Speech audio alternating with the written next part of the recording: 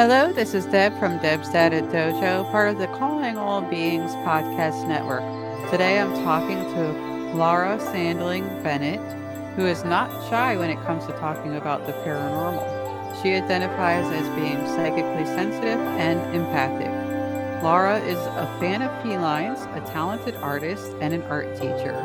When not creating or rocking her amazingly colorful hair, Laura is supporting content creators who explore the paranormal. I was watching you on a show recently and I couldn't wait to find out more about your gifts. So thank you for coming today to talk to me today. Oh, it's my pleasure, Deb. I'm so glad to get to finally see face to face, even though I Yes. know this will be over voice. This is great, and I appreciate the opportunity. Yes, I'm excited because it seems like you really have quite a broad interest in the paranormal and spiritual aspects of the paranormal. And I feel like anyone who has done the research discovers that everything's somewhat connected. So could you please elaborate a little more for listeners about your background? Sure, sure. So, at a young age, my mother and I moved out to New Mexico, and being raised in a fairly feminine, matriarchal um, family by my mother, my grandmother, and my great grandmother. Um, there were things that seemed to come natural to us that we didn't actually just talk about openly outside of the home. Um, Whether it be, my grandmother would go and realize she was out of bread. Next thing you know, I'm coming home with a loaf of bread. Mom's coming home with a loaf of bread, and so on. That type of um, telepathic communication going on, or um, me saying, hey, I saw something walking down the hallway and this is what it looked like. And, being able to talk to that kind of thing with my mother and not feeling stigmatized, at least in the home. I grew up feeling comfortable around the paranormal, not afraid, but empowered. Now, out in public, of course, I'm sure you're well aware of how some people can be when you start talking about that you see ghosts or can, you get images in your mind when you talk to certain people. I got a lot of bullying in my youth. And so I kind of kept it to myself. Um, And I feel like that's why it's Law, so important for people to come forward and talk about it now, which is one of the reasons I wanted you to come on here. Just tell your story. Let everyone hear it. Like everyone needs to hear these stories. They need to know what's going on. And I think, a lot of people relate to them actually. So even though there still remains this heavy sense of stigma, like if you ask the right questions, everyone has something going on. So sorry. absolutely. Yeah, okay, No, I'll let you no, continue. you're fine. You're Yeah. fine. I mean, the way I like to see it when I sit down for whether an interview with you or say on, one of my other friends' podcasts is this is a conversation between friends because that's the way it needs to be. There needs to be that sense of caring, um, and openness. You shouldn't have to feel afraid to talk to somebody about these things, whether they believe in them or not. And that goes for the paranormal, cryptid, UFO. It doesn't matter in my book.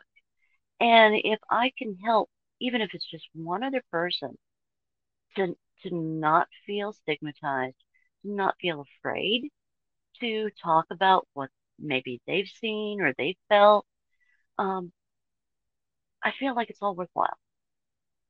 So in my later years, I got into the understanding of different religions and different modalities, spiritual practices.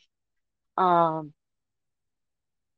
once I got into my 30s, I started to realize that, you know, the moniker of kitchen witch, which some people have heard is kind of a slang term, for someone who believes in witchcraft type powers and practices out of their home, um, kind of fit. And so for the longest time, that was sort of how I identified. Um, and it was because, again, going back to that matriarchal roots, you know, I'd come home and I'd say my throat is sore. My grandmother would go into the kitchen and she's pulling out all kinds of herbs and whatnot. And next thing you know, she's handing me a cup and saying, drink this. It'll make you feel better.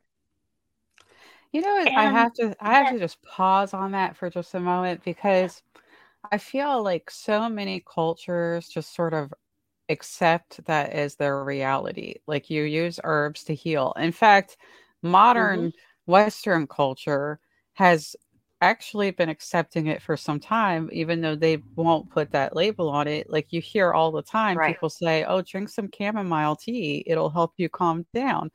But back in the day, like if someone said that and they weren't, religious, people were freaking out. hmm Like, but on the same You're trying to like this cast a spell on me. Yeah, right.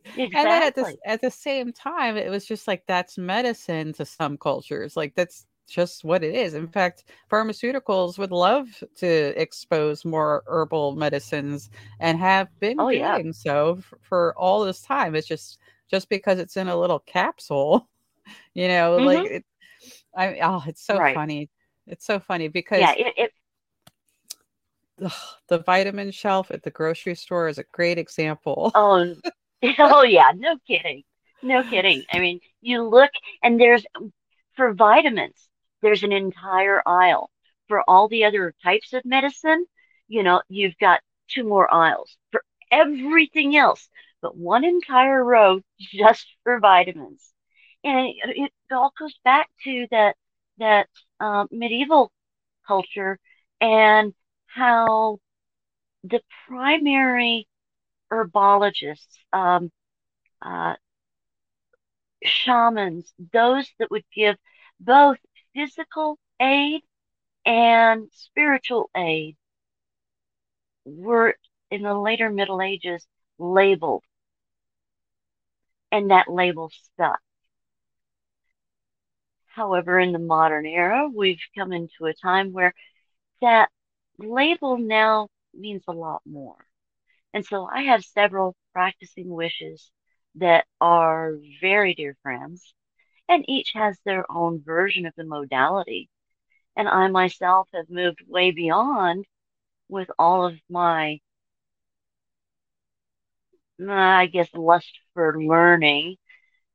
I consider myself an omnist, which means basically I do not practice any one religion, but I find that there is so much value to be found in each and every one. So while I may, follow um, meditative practices of Tibetan monks, using my mala and chanting the Om.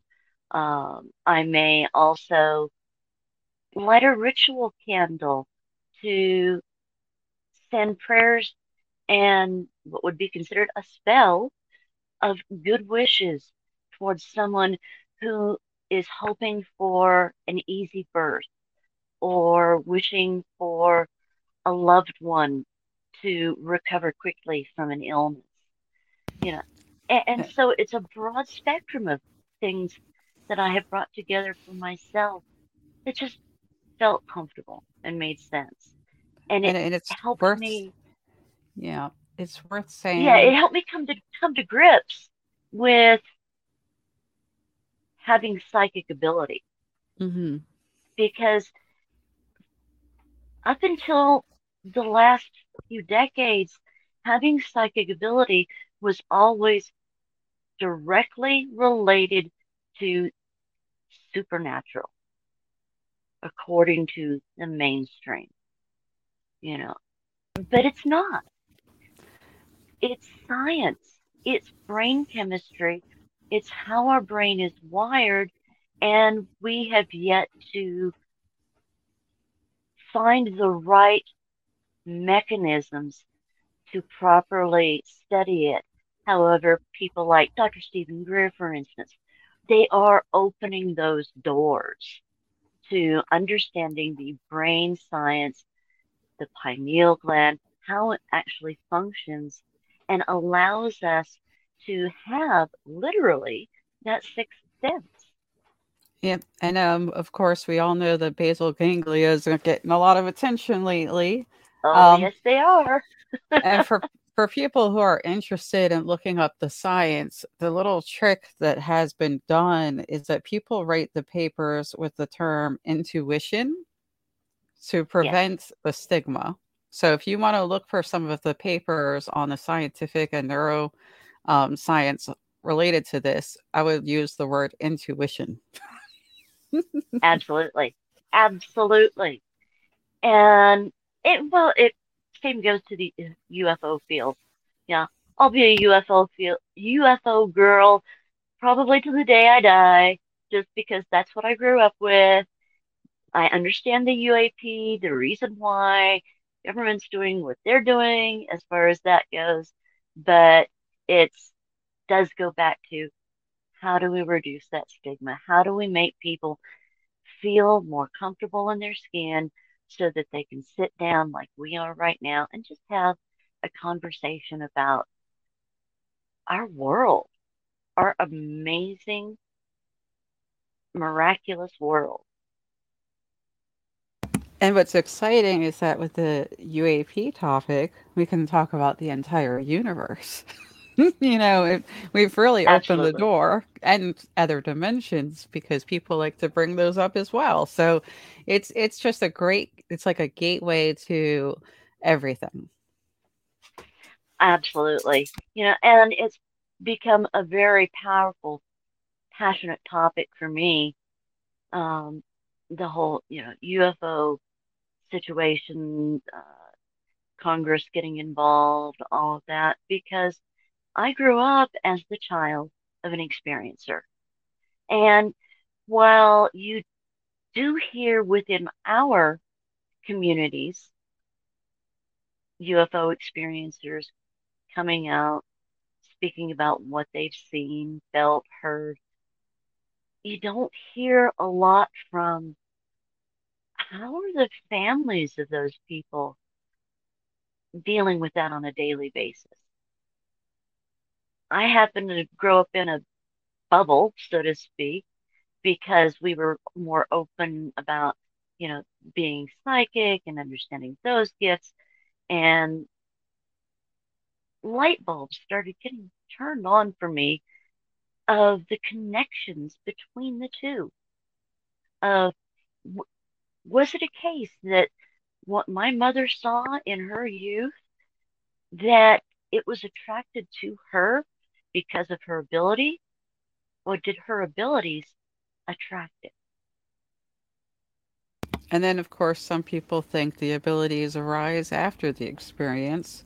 It's a Exactly. really chicken or the egg conundrum. We don't know It all the is. time. One thing I have come to believe is that perception is a big part, and I mean it in a psychology sense. Perception is a big part of what people are observing, and the people with greater perception are able to see more, right? The people who are essentially paying attention. And Yes. I do think sometimes having that first experience makes people just pay more attention to things and they just kind of open themselves up. So even if they don't go as far as having like deeper intuition or deeper psychic abilities, they're just paying more attention. They're more aware. Their perception has really increased. And I have to say that I also think there's probably an evolutionary purpose to that, so some people are really frightened by their encounters, and I think just paying attention is that heightened awareness is helping them to feel safer. Absolutely. Mm. Absolutely.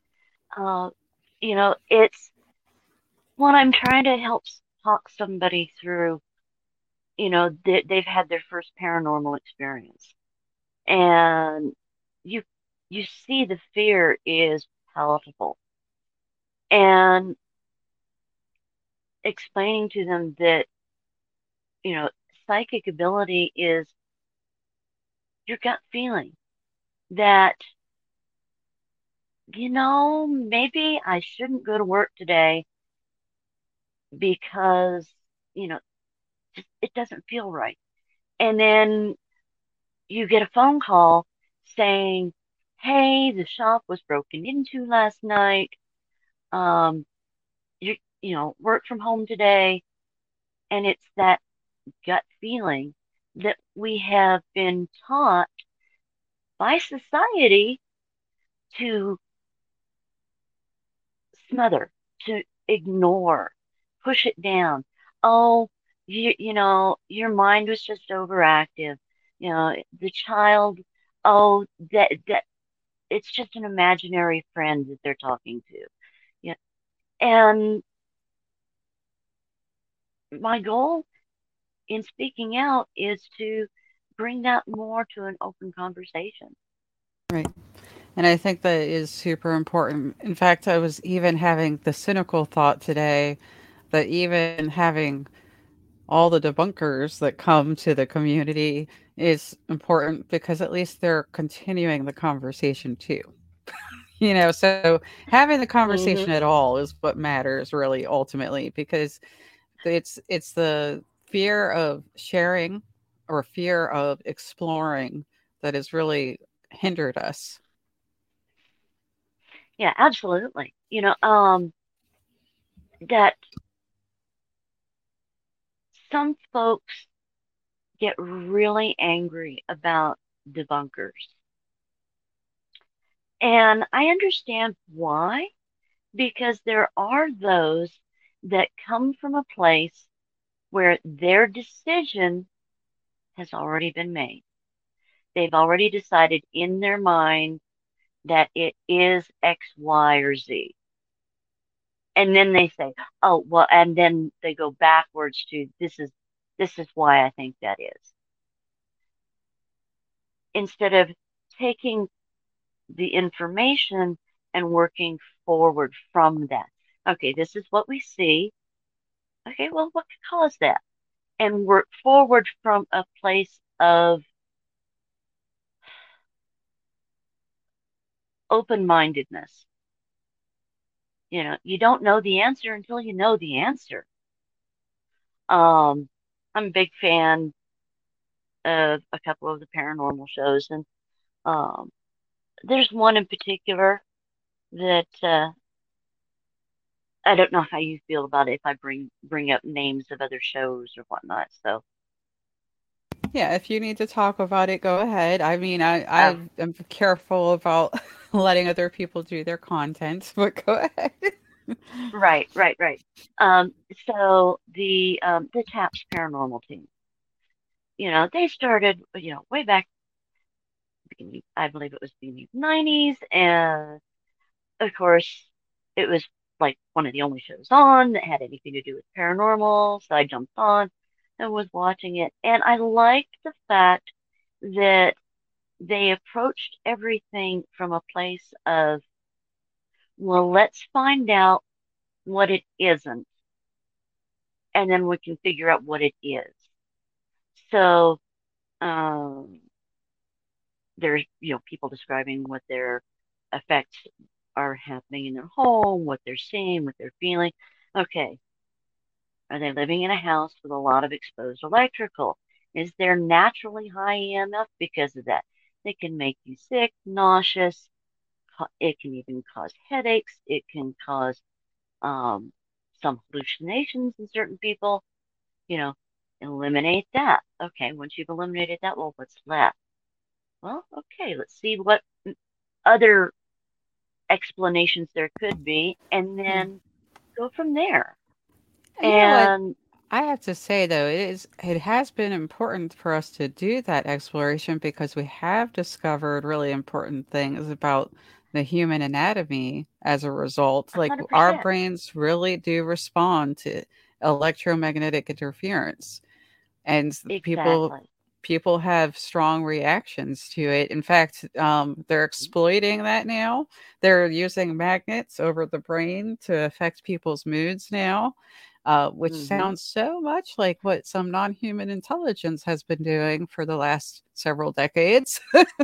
Yep, absolutely. I can remember being, I want to say like 5 or 6 years old and going into J.C. Penney's with my grandparents or my mom, and they used to have all the electronics right at the front of the store. And as soon as I would walk into the front of the store, I would end up with an instantaneous migraine headache. And so, while we didn't know even the slang, EMF, electromagnetic field, we associated, okay, something's going on with all of these electronics that's giving her the headache. And so, one, we knew when we went to that store, we went through a different door. But two, it gave me a little peace of mind to say, I've got something that I can nail that to. You know, that's what's causing the headaches. Now, as I've learned, people who do tend to have natural psychic abilities also tend to be highly sensitive to EMF, to electronics. And we're surrounded 24/7 now. It's not like in the 80s when I could just get out in the park and get away from it. And I've really been looking into things that have to do with wave function, like radio waves and EM waves and gamma rays and all how that impacts humans. And one of the things that really interests me is how certain music for different people, really makes you get into a different state of mind. Like meditation is just much easier for me when I listen to a specific soundtrack with certain Hmm. frequencies. Other ones I cannot listen to. I can't listen to people doing guided meditation. I have to listen to the specific soundtrack. Those frequencies, those wave functions, whatever we want to call them, just like get me in a very different place very quickly. And it's You just know, we get impacted, like, and people feel it too. They can feel how certain songs like make them oh, definitely, vibrate, like they definitely. vibrate. And that's why through all of human history, music has been such an important, powerful part of our spiritual practices as well. Whether it be, drums from the shaman to chanting from, you know, the monks. We are bags of mostly water, and we are highly and easily affected by those sound waves. There's a account that I follow that does photographs of, I believe the way to say it is cymatics. So he will shine light on water and then play sound so that you actually see the shapes that are made on the water by that sound and how those wave functions are different. And it it's my latest rabbit hole. Have you seen the guy who does the same thing with, like, I think it's like sand or beads on a And table? Yeah, yes, it's oh, I really love cool. that. Yeah, absolutely love that. I think that was actually like on a Nova or something like that. I saw that the first time, and I went and got my husband. It's like, you got to see this. This is so cool, and seeing how the different patterns emerge depending on the frequency, big buzzword these days, of that sound. And sound is a frequency wave. Hmm. Our human brain, if you hook it up to a machine that can read it, you will actually see a sine wave for the brain waves and how it functions. That electronic signal doesn't just stay inside our skull. It continues. That's how psychic abilities work, is Yep. we are more in tune with that wave function. And, thinking about like 432 megahertz. That's a big one that, people talk about for binaural beats, and all of that kind of thing for meditation. If you can bring your mental state and your brain function into the same sine wave as that music, or perhaps that other person, or that other being, communication becomes possible. Hmm. And now I may get proven totally wrong in a decade. Might get proven wrong tomorrow. But in my mind, that's what makes sense in how psychic ability allows us to, as some folks like to say, see beyond the veil, to see what others don't see, hear, taste, know what others don't. And because our anatomy is all basically the same, every human has the ability, but just like the predisposition for playing piano might be higher in a particular family, a certain person's predisposition to a certain psychic ability might be higher as well. Right. Does that I make do sense? think, people already have very clear, discernible, differing traits. And it's Absolutely. easier for people to accept some of those or understand some of those than they can with intuition, or psychic ability. So, an example would be that some people now are coming out, very rare in the population, but they're able to like see colors, when they're tasting something, for instance. Their Yes. senses are not wired the same as other people. And Hmm. there's a term for it. I can't remember it right now, but it's like there's people who can hear, infrasound, that like Yes. they can hear when an earthquake's going to happen. There's people who hear pitches much higher than others, which is a good example of a family that might be good at doing like singing or piano. Yeah. With my family, and especially myself, the higher frequencies I tend to hear a lot. And now through working with a couple of mentors, I understand that on the psychic side of things, that's considered clairaudience or clear hearing. And in my mind, it was like, no, that ain't clear. That's really high pitched and annoying. But now that I've started to kind of understand what it is and ways to explore how it works, it's it's opening up a whole nother thought process of psychic ability. Um, because for myself, my primary abilities have always been, what would be considered clairvoyance, um, clear seeing, or claircognizance, which is clear knowing. So, like knowing without anybody telling you that, oh man, Joe's going to be late today. He's going to be 10 minutes late. Just watch. And sure enough, he's 10 minutes late. That kind of thing.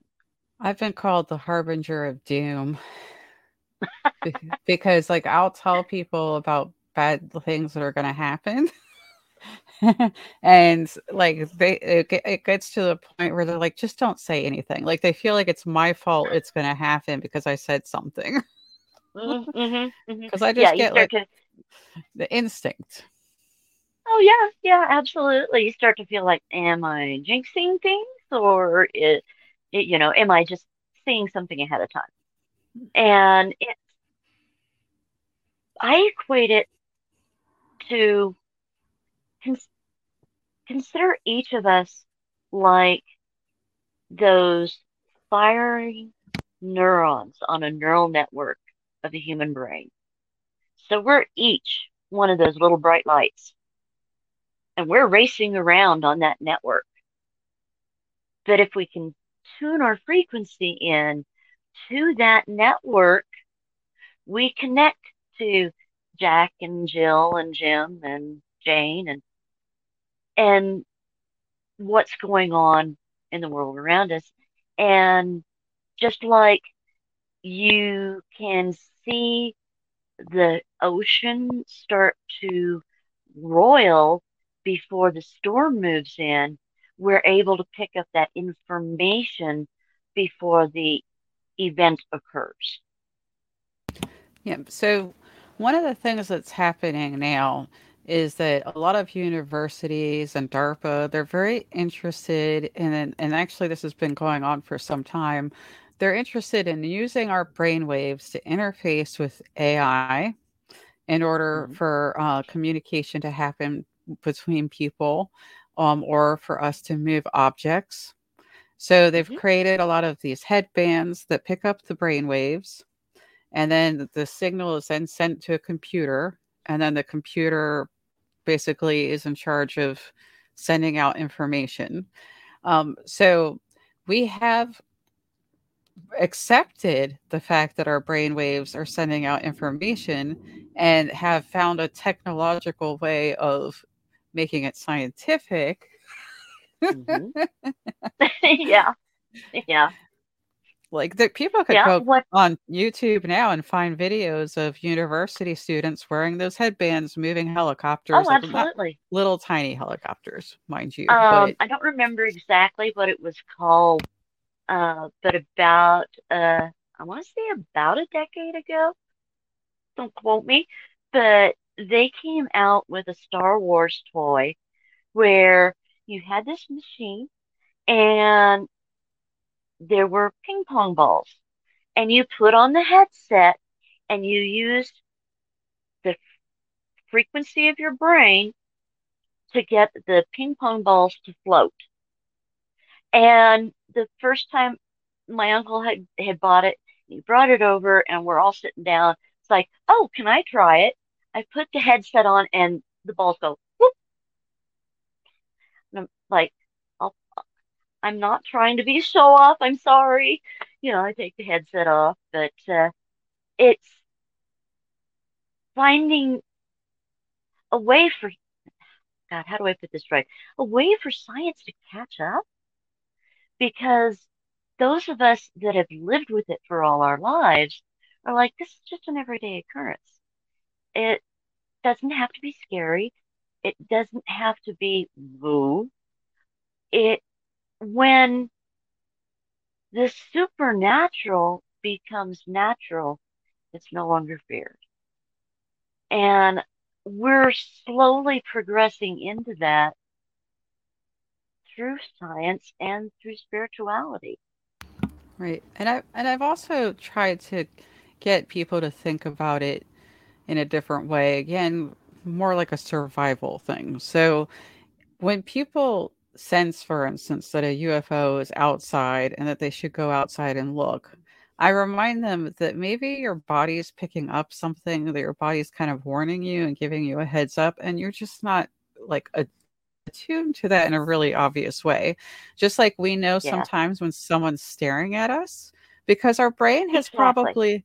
our brain has picked it up, but our Yeah, brain narrows everything down so much that we're not really picking it up in a way that is obvious. Our subconscious is telling us, hey, that person is looking at you. yeah, I can see it out of the corner of my eye, but you're not paying attention to it because you're looking at this book that we're supposed to be paying attention to.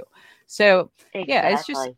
again, it's like just kind of understanding perception in a different way, which is funny because if people look at what ESP means, it's extra sensory Sensory perception. perception.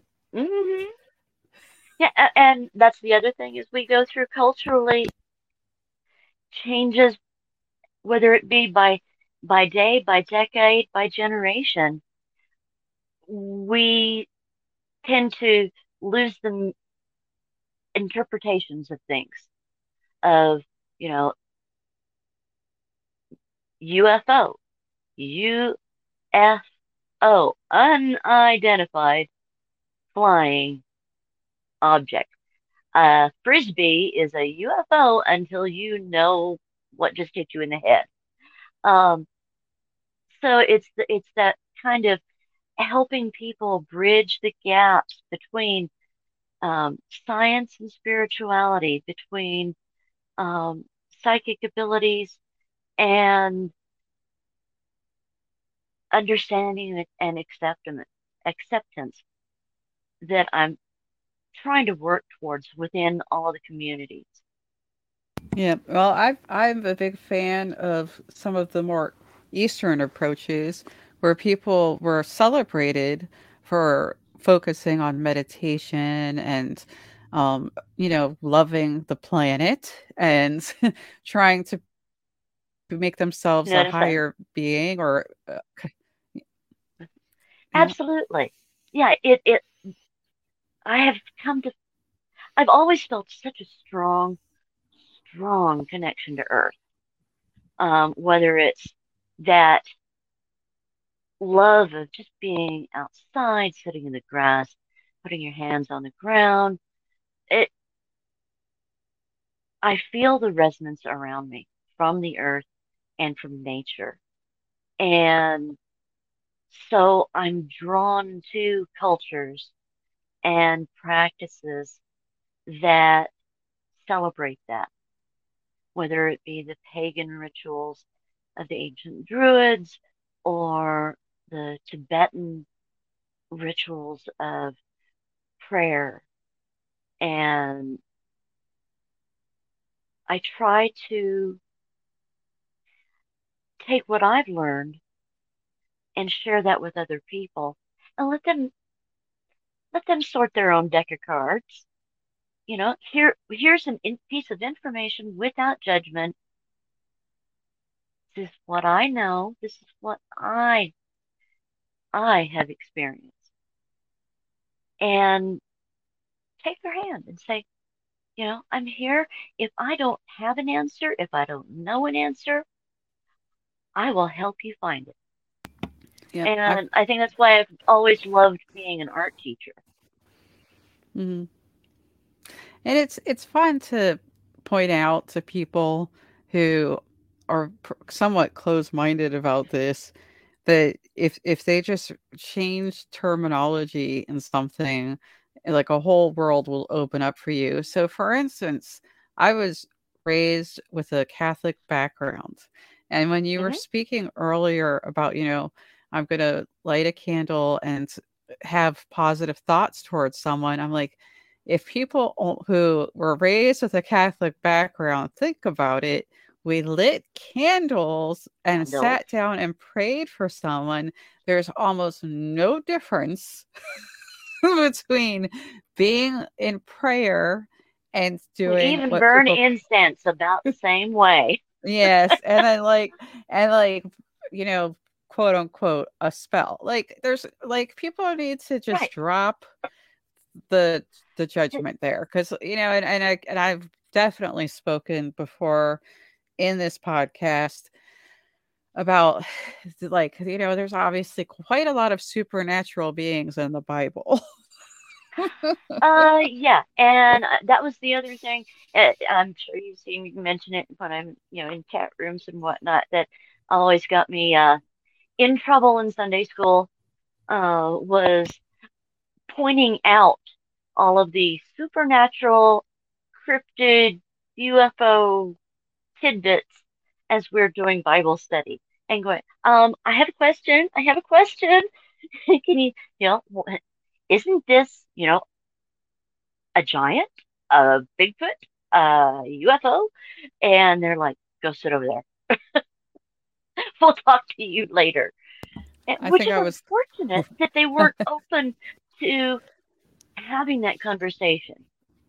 I think I was They did. luckier. It was just a complete shutdown.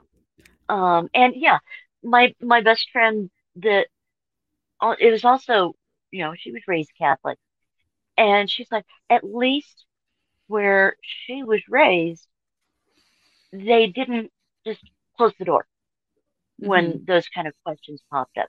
They opened it up to, okay, let's talk about this. Let's get different perspectives and come to a deeper understanding. Yeah. So I did that on I, my own. yeah, I think I was a little luckier. For instance, I had a very vivid dream that involved Jesus, which I Hmm. have like interesting thoughts about. I don't see Jesus as a deity. I think he's more like a symbol, or like a figure that people pop into their head for a sense of calm and peace. Granted, he was probably a really good human being. He wanted to help the sick and the poor. Like, you can't fault the Hmm. man for that, right? But None whatsoever. the the person that had the longest conversation with me about what I experienced in that dream was a priest. He wanted to know Hmm. all about it, and he 100% believed it. And of course it was a real dream, so there's nothing not to believe, but the point is Hmm. that he was the one who had the serious conversation with me. So I think Yeah. if people could move away from the fear and be a little more Right. open-minded about what it is they believe and what is it they're experiencing in life, we might get a little further. Absolutely. And to instead of closing the door to other belief systems and saying, this is the way I was raised, this is the way I was taught, this is the only way. Before taking the time to learn the other person's point of view, their religion, and how they were brought into it. I was lucky in that my mother gave me every opportunity whenever I asked to go visit other churches, other religious practices, all within reason, of course, being a mom. But she wanted me to have that open mindedness because through that, we also gain acceptance and realize that in a lot of ways, we're not all that different, like you just said with the candle. Right. And also, I really find it enjoyable to learn about other religions. I find it enjoyable to learn about other cultures. I find people fascinating. A lot of the shows that I watch are just teaching me about others that are different from me. Hmm.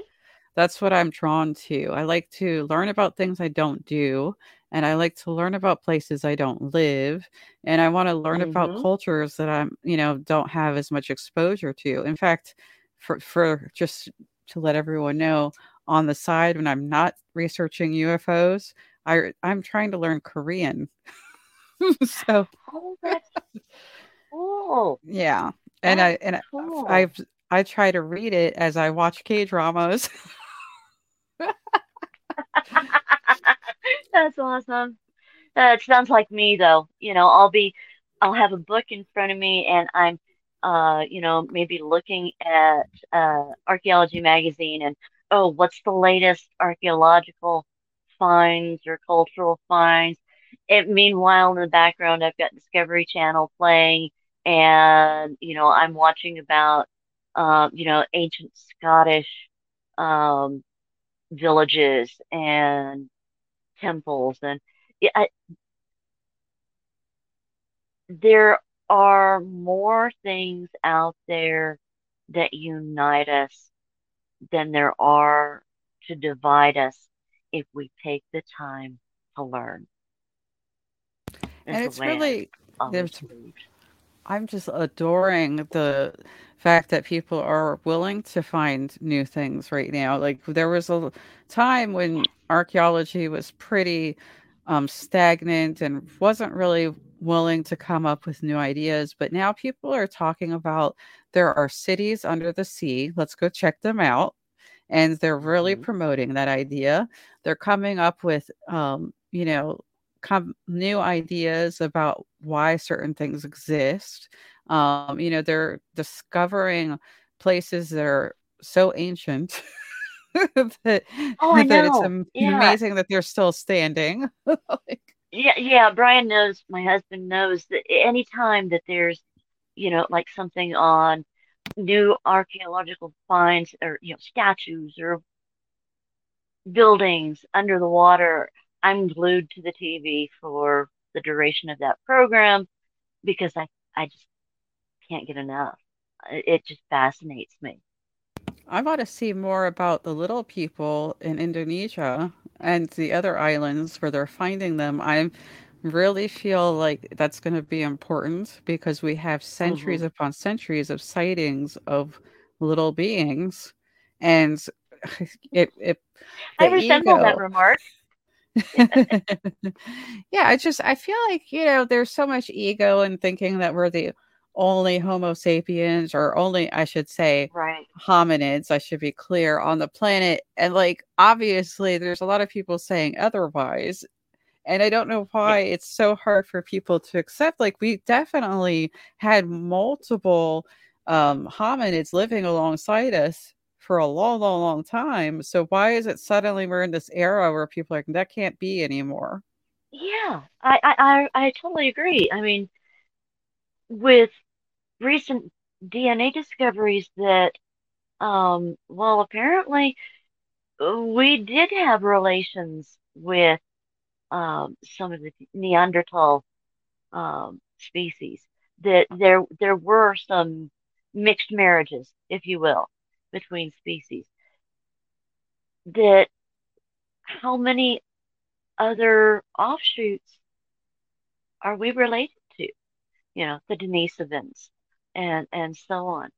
Um, the fact that there have been giants documented in both prehistory and modern time in various places around the world. Um, People have encountered these things. And I went to a museum recently and stood next to the life-size figure of a man from the early 1900s who was over 9 feet tall. Now, mind you, I'm barely 5 feet tall. So I came up to his zipper. Yeah, That would scare the bejesus out of anybody. there's still And tons of people who are tall now. Like I actually had a how much of that coworker. DNA Yeah. is a part of our DNA, and we just haven't figured that part out yet It's just because science is catching up. it's so weird to me that people are closed-minded about it though. Like I had a Yeah, coworker who like had to bend over to get through a door. Like, it's just, and my family, we are circus family, like it's a circus family. I hmm, have circus blood, and they had some of the tallest people on the planet come into the circus, of course, because that was a big of course. spectacle. So like I guess I've always just known that, of course, we've had a lot of people who had giganticism. There's even DNA Right. related to that condition. For people who are familiar with The Princess Bride, Andre the Giant was one of them. Everyone One of my loves, all-time favorite movies, yes, and Andre was so cool. I loved him in that right. movie. My And that, great uncle, when growing up as a little girl in Albuquerque, he was, I want to say 6'7". All I know is he had to visibly duck no matter what doorway he walked through. And I'm looking at myself, I'm 5 foot tall, my mom's 5'1", Anna's 5'3". Where did this giant person come from? And then my first cousin was born. And when he got into his preteens, he started sprouting, and now he's as tall as my great uncle Mm-hmm. was. And it's that we're all connected in ways that we have yet to discover or even dream of. And I think we're in for some amazing times in the near future. Yeah, I think it was just a couple weeks ago they just discovered another part of the brain. Like, Yeah, like, and yeah, then I'm yet to have caught it. quantum computing is just around the corner. So it's clear to me that humans are starting to really grasp wave function as something that can be Hmm. changed and altered and going back and forth, which is scary too, because I suspect that our non-human intelligence visitors already understand this science, and a lot of Yes, the things that they're doing has to do with that. And for humans to have that ability makes me a little nervous. yeah. And I think in part through my meditations and trying to learn better about using my own abilities, that part of what the others, I like to call them, have been doing is helping us along. Now, they don't see fear and emotion the way we do. So they don't realize that some of the things that they're doing are just scaring the blarney out of somebody. Um, but they are trying to help us to a point of unlocking abilities that we've lost. They're there, but have become dormant. And being able to be openly communicated with them without difficulty. So instead of having to meditate to make that connection to the star people, to the others, that the telepathic ability is there. Does that make sense? Yeah, I think I have this thought that perhaps the hybrid concept, even though I battle with using that terminology because I think they're related to uh-huh. us. Yeah, but so I Yeah. think that has to do with creating messengers, being able to speak with vocal cords. And essentially, they didn't, from what I understand, have vocal cords like ours. And so they are trying to create people with vocal cords. That's just a thought. I don't know for sure, but Interpreters. A very good word for that would be interpreters. Someone who is human and can communicate on a human level what the others are trying to say, if you will. Um, so just like a counselor would help you try to understand your feelings, uh, a light worker or someone of that type would be able to help you communicate with those other beings, whether it be, you know, again, the others, UFOs, spirits, cryptids. I mean, we've got, what is it, Robin McCrae, for instance, who has a very good reputation for being able to communicate with Sasquatch. mhm. And I take everything with a grain of salt, and I give everybody their fair shake, if you will. And so when I heard about her and her abilities, like, okay, that's interesting. And everything that I've found, she genuinely has that ability. Mhm. In my case, without realizing I was doing it, I communicate with animals. I wound up working as a shelter volunteer for 20 years because I had the natural ability to understand their thoughts and emotions. Um, they don't think like us, of course, but there are similarities. And so I was able to use that to help, say, the cat in the corner. No, that cat's not feral. That cat is terrified out of its mind because you keep putting on that glove that it associates with the person that threw them out of the vehicle. It's, and I didn't realize I was doing it until, um, actually, until we all got locked down. I won't use the P or C words. But during the lockdown, I started to gravitate over towards Instagram and came across a gal who does animal communication Mhm. and started watching a couple of her videos. And it's like, well, that makes sense. Being able to, in my ability with the claircognizance, what I will get when I get information is like the flash of a photograph.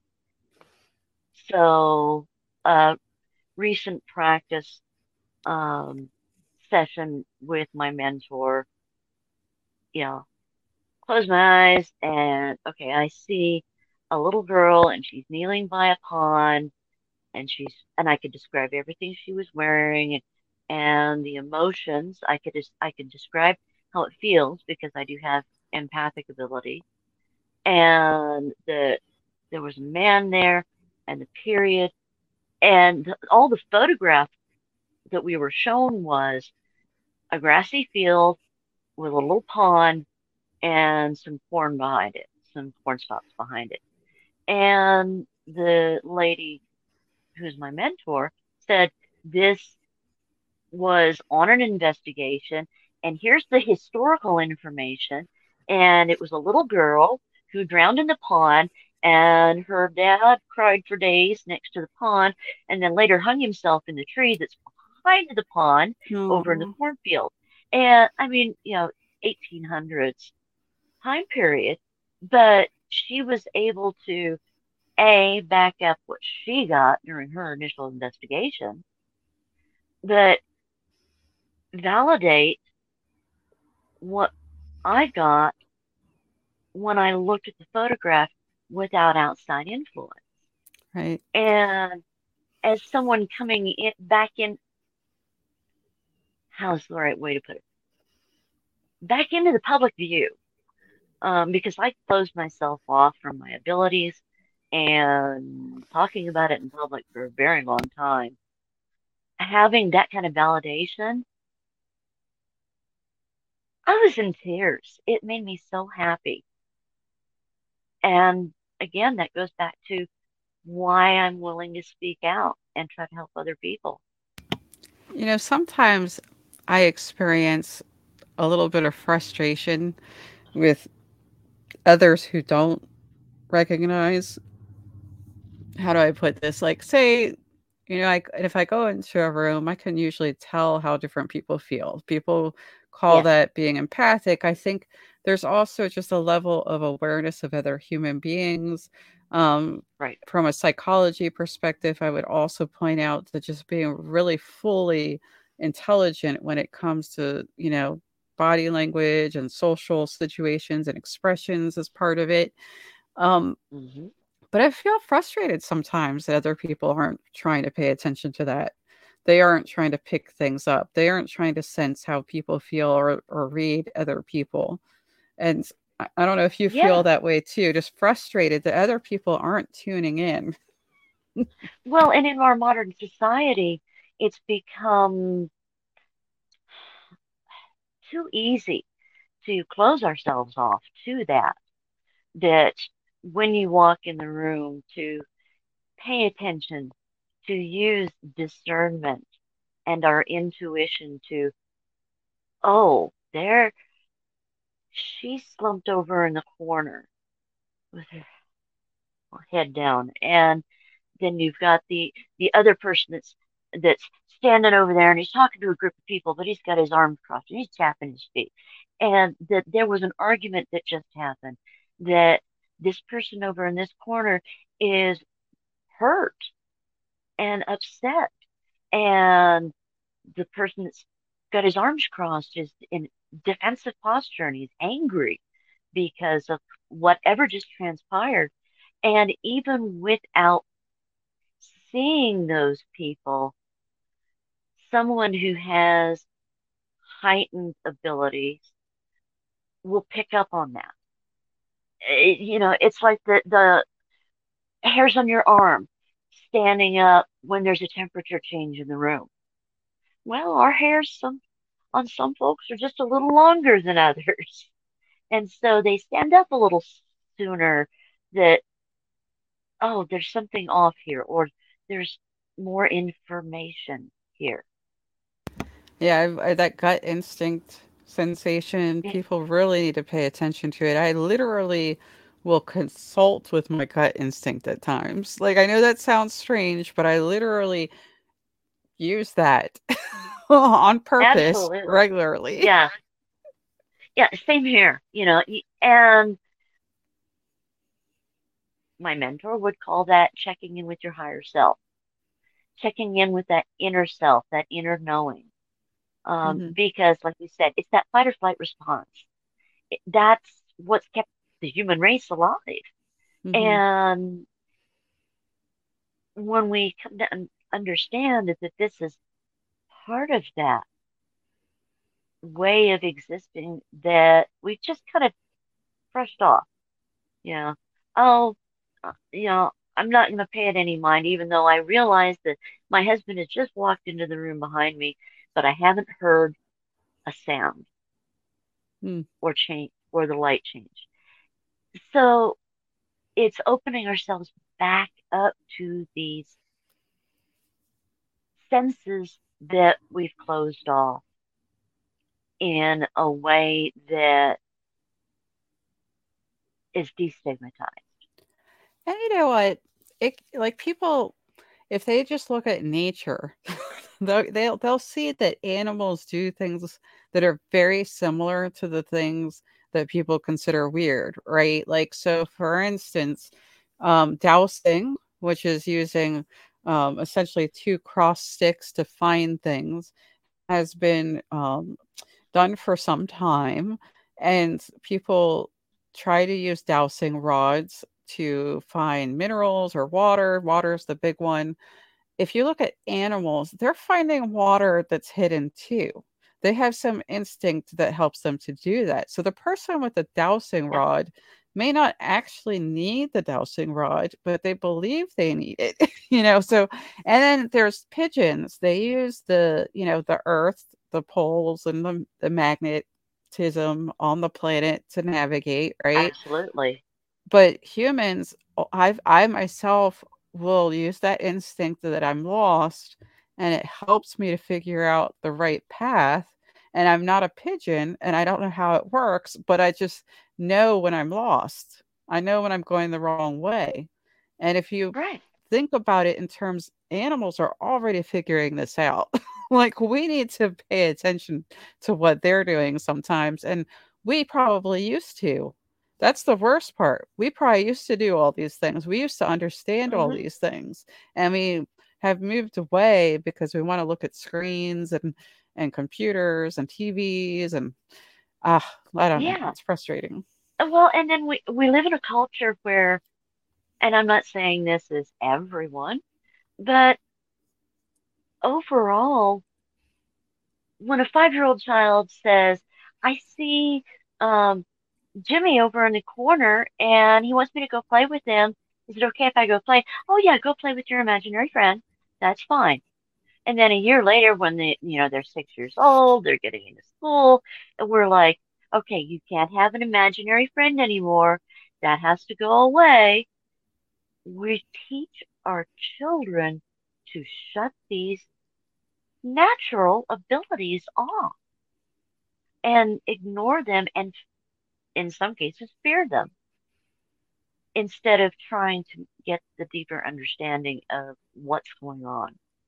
And thankfully, there are more and more people like you, like myself, within the scientific community, spiritual community, paranormal community that are trying to open this up to a comfortable conversation among friends again, to So, an comfortable understanding again. one thing I would love to figure out is the role of imagination in general, right? Because when you think about it, everything in our brain is supposed to consist of what we've experienced in life. It's supposed to consist of what we've been taught. But when you talk to a child, their imagination is not including things that are just in a textbook or written or drawn in front of them or Right. anything that we could even necessarily come up with ourselves. They might come up with something that has nothing to do with anything you've ever heard before. And I work with children Hmm. quite a bit, so I've seen it more than one occasion. And it's, where is that coming from? Where Yeah. are the new things coming from? Be- Right. And things that children will speak of that you have no way of explaining how they know what they know. Um, it brings to mind for myself, of course, this one I don't have a memory of, though I do have a lot of very early childhood memories. That when I was about 3 years old, that I woke up screaming that my bed was full of snakes. I'd never apparently seen a snake, whether in a book or on TV. Now, mind you, you're talking early 70s.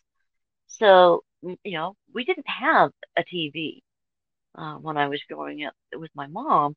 If there was a TV, it was over at my grandparents' house, and it was very strictly, you can watch these programs and that's it. Um, how do you explain a 3-year-old child who's never seen a snake before waking up and screaming that her bed is full of snakes? yeah, It's things actually, like that that it's quite fascinating. I actually used to think there were gnomes under my bed. Hmm. And they were not big gnomes. They were not 4 feet tall, if anyone's wondering. They were pretty small. Hmm. Probably about, I don't know, half a foot at the tallest, right? 6 inches. Yeah. So I don't know what that's about. Like, why did I think there were 6 inch people under my bed?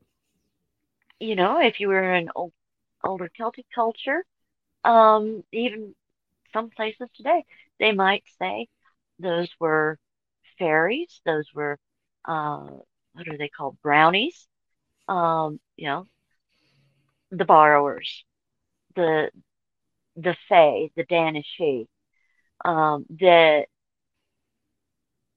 we in modern society have relegated to the land of um, fairy tales in Disneyland. That they're made up, they don't exist. But these older cultures, this was a part of their daily life and acceptance that Yeah, these did exist. And who's to say that you weren't being visited by the fairy folk yeah, I don't when know. you were a child because you were special, or they happened to live in that part of the world. Yep. And it's worth saying that indigenous cultures in North America also talk about beings that live in the woods or in caves, who are Absolutely, they do. hanging around with Bigfoot. Like they're it's all over the place. It's all over the world. Like all of these things are just intrinsically part of whatever's going on with us.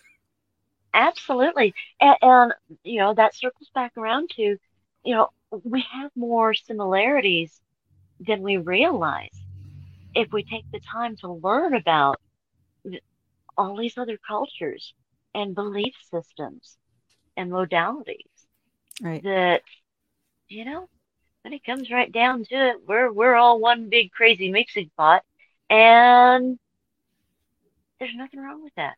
Right. So I'm Not just a going to thing. ask you one, well, I'll ask you two final questions. The first one is, um, have in all of your experiences, you've gotten any clear messaging from non-human intelligence that you would want to share? So, as far as non-human intelligence, the only messages I've ever received have been directly for a specific person or people, um, or myself, and like for my grandmother, for instance.